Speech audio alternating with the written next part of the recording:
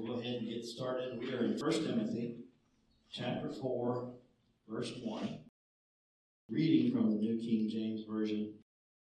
I want to thank everybody for being here. For those who will join us later by podcast and YouTube. Let's begin with 1 Timothy chapter 4. We'll just read verse 1. And we're only going to go through the first 8 verses. Now the Spirit expressly says that in latter times some will depart from the faith, giving heed to deceiving spirits and doctrines of demons. Who gave the warning here? The Holy Spirit did, right? We could say that Paul did through the leading of the Holy Spirit, but it's the Holy Spirit, because he said it's expressly the Holy Spirit who spoke this. And we don't know if it was a revelation from the Holy Spirit as Paul is dictating this letter, whether it's a spontaneous word, or perhaps he might even be quoting a prophecy, a previous prophecy that had recently happened. But it is the Spirit. I mean, the Spirit still speaks, right? The Spirit still speaks to us. Well, many times the Spirit will warn you. Have you ever been getting ready to do something, or maybe even driving down the highway? I've had times where I was driving down the highway and I felt like I needed to be super cautious for some reason, and sure enough, something would happen in front of me or beside me, and I'm like, oh, I'm glad I was alert, right? Because the Holy Spirit had kind of warned me. And so we can have the Holy Spirit warn us in various ways, speak to us. Now, I'll be the first to tell you, I've never audibly heard the Holy Spirit speak.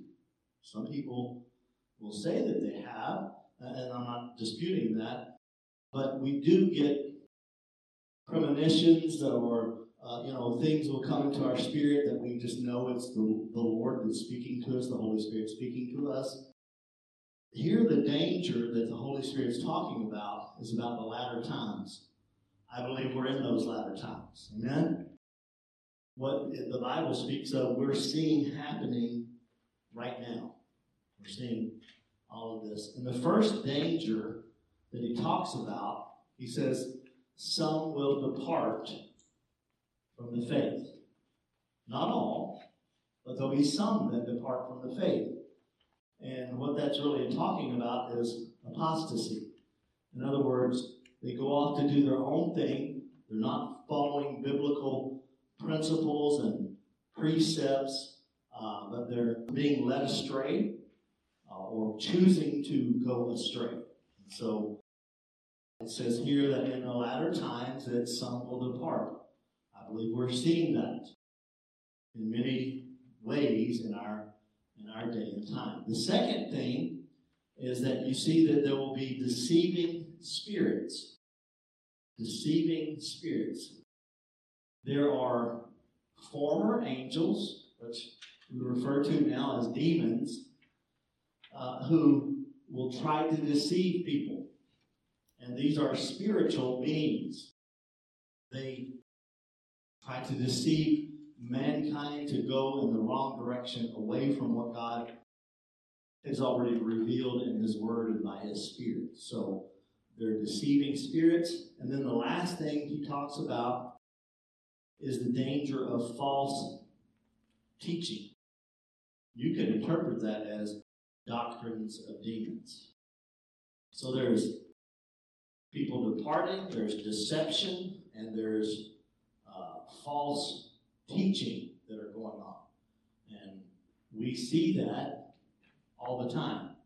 Sometimes now I'll just shake my head because I can't believe that people are saying this is right and this is wrong, when we've known all along that this was right and that was wrong. Anyway, some will depart from the faith.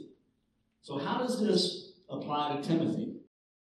Timothy is to be the pastor of this church that Paul is now out, and he's in other areas and he's doing things, and so he's left Timothy in charge. And in order for Timothy to be a good minister, he needs to know the truth.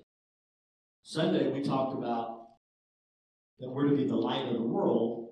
Well, what does the light do? It reveals truth, right? If it's totally dark in here, I could tell you that I have on a pink shirt. And you wouldn't know the difference. But if the light came on, you'd say, well, Pastor, that's a green and blue shirt there that you've got on. So light reveals the truth. What Timothy is being told to do is to stay with the faith, the doctrines, and not get separated from those. The faith, when he says some departed from the faith, those are those essential Christian teachings, and people are abandoning those and going into other teachings, either teachings of men or teachings that are demonically inspired. And so, or it could be both.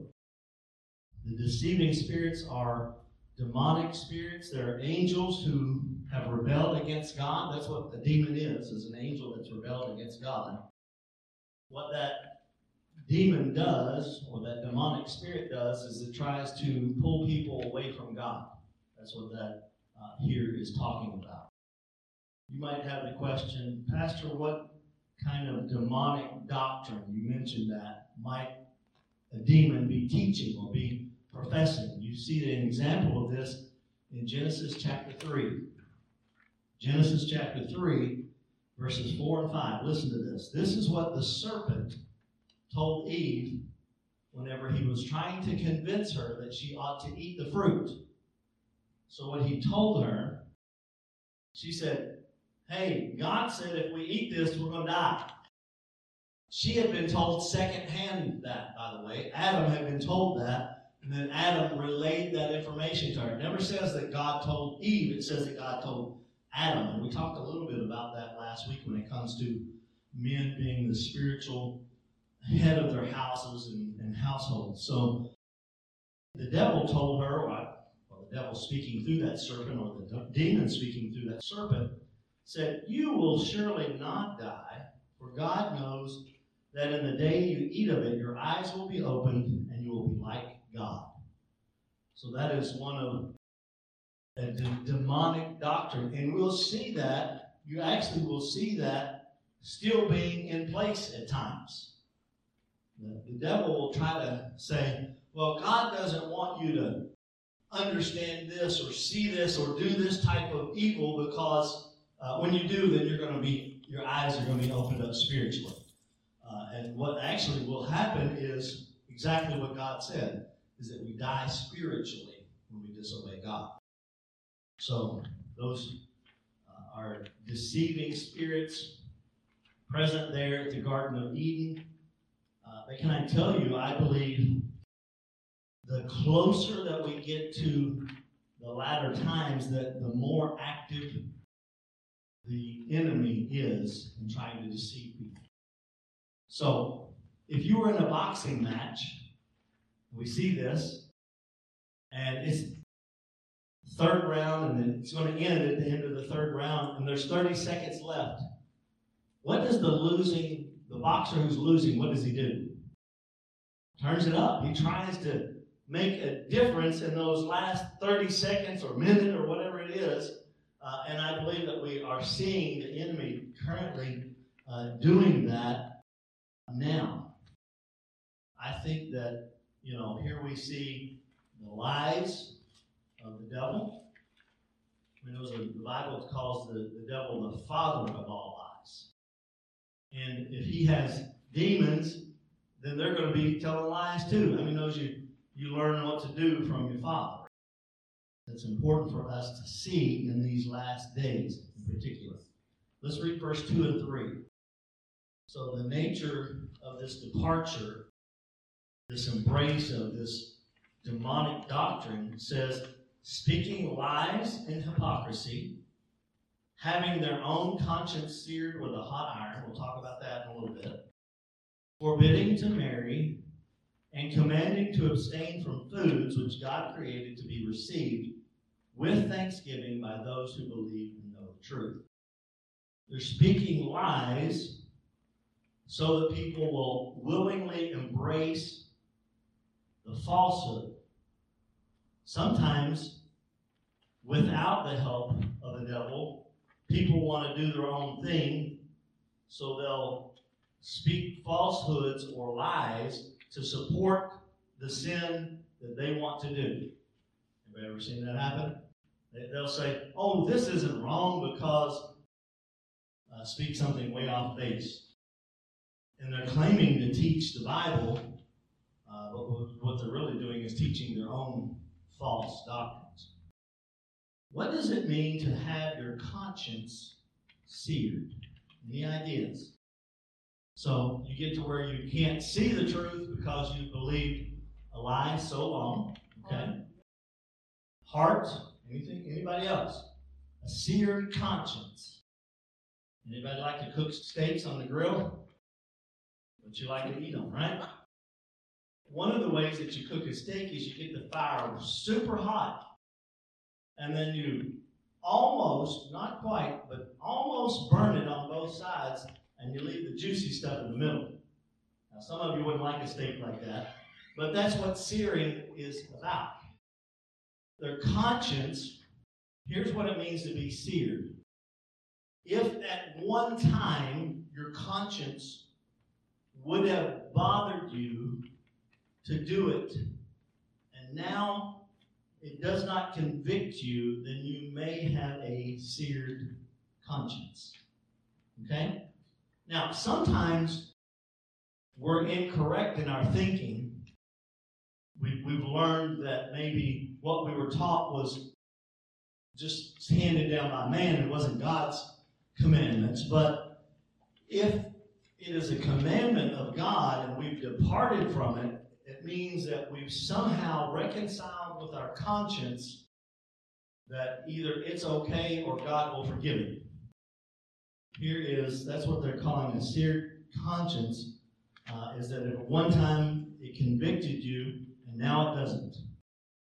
Paul, who wrote this to Timothy, probably knew a few things about a seared conscience. How many knows what Paul was doing before he was apprehended by God and saw this great light is that he was persecuting and having Christians killed. Now, he thought he was right and justified in persecuting Christians and actually hating Jesus because he thought that this was cause Judaism to have impurities in it. He probably felt completely justified of all these actions, but imagine after he does get saved, wow, there's a change of mind. But he acted, I believe the Holy Spirit was dealing with Paul before he ever got saved, before he ever had this encounter on the road of Damascus. And the reason why I say that is we see Paul later on when he's talking about what he used to do.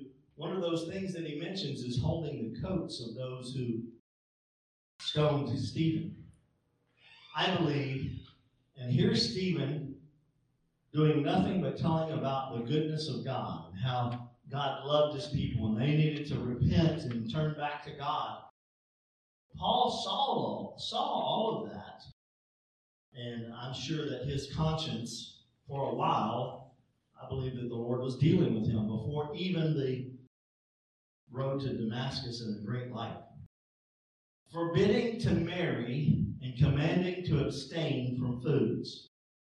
Why would someone teach to forbid to marry and to not eat foods, certain types of foods? Want to put bondage on them. That's one. I mean, that's the purpose of the enemy for sure to do that. That is a legalistic teaching that we see here. And what I mean by legalism is that it's a teaching that if you'll obey these man-made rules, then somehow you'll be justified before God. I'm not talking about God's actual commandments, but how many knows that God didn't forbid us to marry, right? It's not a teaching in the Bible. As a matter of fact, in Genesis, the one time that God said what he created was not good was whenever he noticed that Adam was alone. God did not command us to not marry. He also did not command us not to eat certain foods. I don't like certain foods, but God didn't command us not to eat certain foods. As a matter of fact, is it Peter that the sheet comes down, he's up on the roof, he's praying, seeking God, and the sheet comes down and it's filled with all kinds of animals and meat that would have been considered unkosher for a good Jewish person to eat. And God tells him to eat it. And of course we know it is also symbolic, because what happens is, after this happened, was it 3 times that sheet came down? Then Peter comes down off the roof and Gentiles show up at the door. I mean, those Gentiles were considered unclean to Jewish people, right? It was not a commandment of God to abstain from certain foods. As a matter of fact, God said, I've given you everything to eat. Even in the garden, he said, I've given you everything to eat. He said, all of these herbs, all these fruits, all these vegetables, even all the animals, in chapter 9, I believe, that is a legalistic teaching, and essentially it is an attempt by mankind to follow certain rules and work for their salvation. We don't work for our salvation, right? God gives us our salvation by grace through faith. Historically, especially the Catholic Church, there were many monks and many religious people who would go to a desert place and they would not only not eat food for long periods of time, but they also would torture themselves, believing that somehow this would make them closer to God.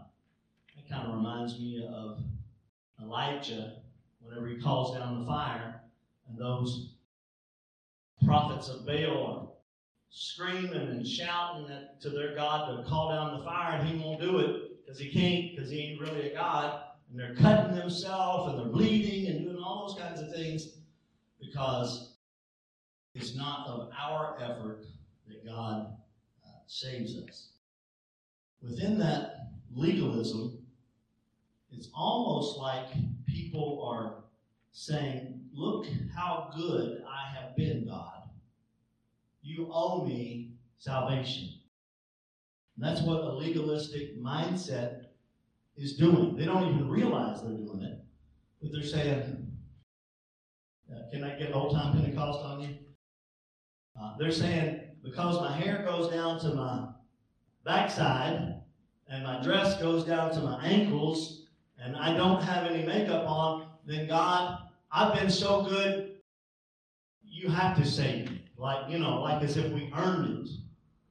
I'm not saying there's anything wrong with being modest. We're certainly not saying that. But what I'm saying, there is a difference in modesty versus legalism. Those are things that the enemy wants you to do. He wants you to be legalistic. Forbidding to marry, even when the Bible says it's not good for men to be alone. 1 Timothy chapter 4, verses 4 and 5. For every creature of God is good, and nothing is to be refused if it is received with thanksgiving, for it is sanctified by the word of God and prayer. So here, Paul is telling Timothy, anything that you want to eat, God, it's good. You shouldn't refuse it. You can receive it with what? Thanksgiving. I mean, thank the Lord for your food whenever you're sitting down, right? We should thank the Lord for our food. Let me caution you that try not to make that a ritual. try to make it a good habit. You know how many knows the difference, right? We should be thankful for our food, but it shouldn't become repetitive and saying necessarily the very same thing all the time with no real heart in thanking God for our food. So we can receive with thanksgiving, gratitude for the Lord for the blessings of being able to have food, to have our shelter and our comfort. And so we don't have to refuse anything. We can eat for our health. Maybe we shouldn't eat quite so much, but we can eat anything. And I say that of myself. There's a reason why sometimes I don't tuck my shirt in. Sometimes it's because it's trendy, and sometimes it's because my belly's too fat and it don't look good. So we need to understand that. So how is your food sanctified? Two things. The Word of God and prayer. The emphasis is on asking God to bless the food, thanking Him for it, but also that we can eat what we want to because God's Word says we can. In other words, I'm not bound like a Jewish person would have been to not eat pork. I love me some good sausage and bacon, you know. I like pork chops. Matter of fact, my favorite meal is barbecue pork chops with broccoli casserole and some mashed taters. Now that's some good eating right there, right? But we need to do our eating in moderation as well. You probably should only eat pork. Probably eat some chicken and some beef and all of those kinds of things. Seafood, yes, absolutely. So those scriptures that I talked about, where God sanctifies our food through His Word, one of them is found in Genesis 1:29. I'll just read that real quick, but you can note that if you want to. He says, "See, I've given you every herb that yields seed, which is on the face of the earth, and every tree whose fruit yields seed. To you it shall be for food." And then Genesis 9:3. "Every moving thing that lives shall be food for you. I have given you all things, even as the green herbs." God's provided a way for us to be able to eat. Thank the Lord. Verse 6. Now remember, Paul's talking to Timothy and saying this. "If you instruct the brethren in these things, you will be a good minister of Jesus Christ, nourished in the words of faith and of good doctrine which you have carefully followed." So what's going to make Timothy a good pastor? Teaching others. Teaching them the things that Paul is instructing him, right? I'm teaching you this, Timothy. I'm reminding, maybe Paul's already taught Timothy, but he's reminding him, and he's saying, if you'll teach these things, then you'll be a good minister. The primary, I'm not saying it's the only, but the primary ministry of a pastor is to teach the Word. That is the primary ministry. Now, many do other things. Some work secular jobs. I'm blessed that I don't have to at this point. Some help out on the worship team and play instruments and do all those kinds of things. But the primary, that's what I want to tell you, the primary necessary thing that a pastor needs to do above anything else and put his concentration on it is to teach God's Word. Teach God's Word. And if you instruct the brethren in these things, then you'll be a good minister. If he doesn't do that, the inverse of that, converse of that, is that he won't be.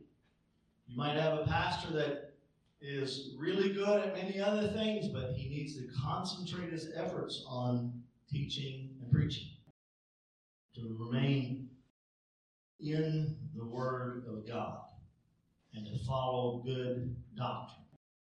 We don't mention the word doctrine a lot, but we have doctrines of our particular denomination, but we also have doctrines that are and hopefully they're all in the Bible, that maybe we don't spell out in our particular list of doctrines. But we're to know those and to live by those, more importantly, than just to know them, but to live by them. All right, let's read verse 7 and 8. So he said, you need to teach, and you need to follow good doctrine. Now he's going to say what you need to stay away from. He knows that living a good Christian life isn't just doing, but also it is abstaining sometimes from certain things. So he says, but reject profane and old wives' fables, and exercise yourself toward godliness. For bodily exercise profits a little, but godliness is profitable for all things, having promise of the life that now is and of that which is to come. So he's saying you need to reject. Reject. The Bible tells us that we are to draw nigh to God, and that we're to what? Flee from the enemy, right? This is a similar concept. He's saying, draw near to God, be godly. That's the verse before. Now reject profane and old wives' fables. What are old wives' fables? For instance, the Bible never says that cleanliness is next to godliness. It never does. Now, I don't really like to be around dirty people, but the Bible doesn't say that, right? I'm not saying it's a bad concept, but I'm saying that it's an old wives' fable. There are other things that, so they're words of man, not focused on the Scripture. It's man's best effort to give wisdom or knowledge. But how many knows that sometimes even our best effort to give somebody wisdom and knowledge, that we can be incorrect? I always appreciated that our pastor, Brother McKinley, many of you knew him, and many of you grew up under him. He didn't often just spout out what he thought. He would say, well, let's go to the Scripture, and let's look, and let's see. And that's the wisdom of, knowing the Scriptures and being able to find that and find those and how they apply to your life. So here Paul's telling Timothy, notice they go together. Concentrate on the Word. Not the Word of man, the Word of God. Live your life by the doctrines of the Bible, not by people's best advice. Right? But by God's best advice. So exercise yourself toward godliness. During this time, how many of you seen the old, it's almost like a wreath around somebody's head, and they had those athletic games. They had ancient Greece and Rome had these a great emphasis on physical exercise. I mean, they would, that's where marathons and things like that came into play, come through that culture, and still active today. Paul's not saying that physical exercise has no goodness about it, but he's saying in comparison to exercising spiritually, the exercise physically is very little good in compared to spiritual.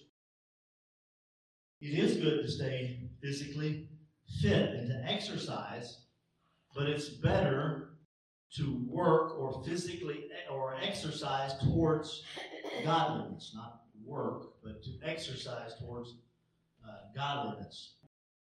And how many knows that bodily exercise is good for a while? It's good while you're here on the earth. You're still just as dead as the person who was totally unphysically fit. What never passes away is when you exercise towards godliness, because there is an eternal reward and benefit that comes from that. It's exercise towards godliness for all of eternity. So godliness is profitable for all things, having the promise of life that now is. So, some people may think, I'm going to do whatever I want to during this life, and then when it comes time for me to die, I'm going to give my life to the Lord. Number one, you don't know you're going to make it to that point. Number two is here, Paul is saying to Timothy that there is value even in this life to pursue godliness. You're going to benefit in this life from it as well. We're going to benefit in this life from striving and exercising towards godliness, but also in the eternal sense that we will have an eternal reward in heaven. Pursuing godliness is not about your get out of hell free card. That's not what Paul's saying here. He's saying you pursue godliness, and in order to pursue godliness, you pursue God, who is the God of godliness, right? And it'll benefit you in this world, but it'll also benefit you in heaven, right? In the eternal. Not just in heaven, but we're set as in the millennial that will come back. The Bible says that to rule and reign with the Lord, and so we're to pursue godliness. It is our only guarantee of being profitable in the life that is to come. So let's go through the questions that I handed out. So the first question, who gave the warning expressed in verse 1? The Spirit did. There are three dangers that will mark the latter times. They're all found in that one verse. What does it say there? What's the first warning, first danger? Some will depart from the faith, right? Number two is there will be deceiving spirits. And number three is that there will be doctrines of demons. What is the first demonic doctrine mentioned in the Bible? And I can give you the scripture text there. It was a deceptive, lying spirit that said, you're not going to die if you disobey God. And they did die. They died spiritually at that point, and they died physically later on.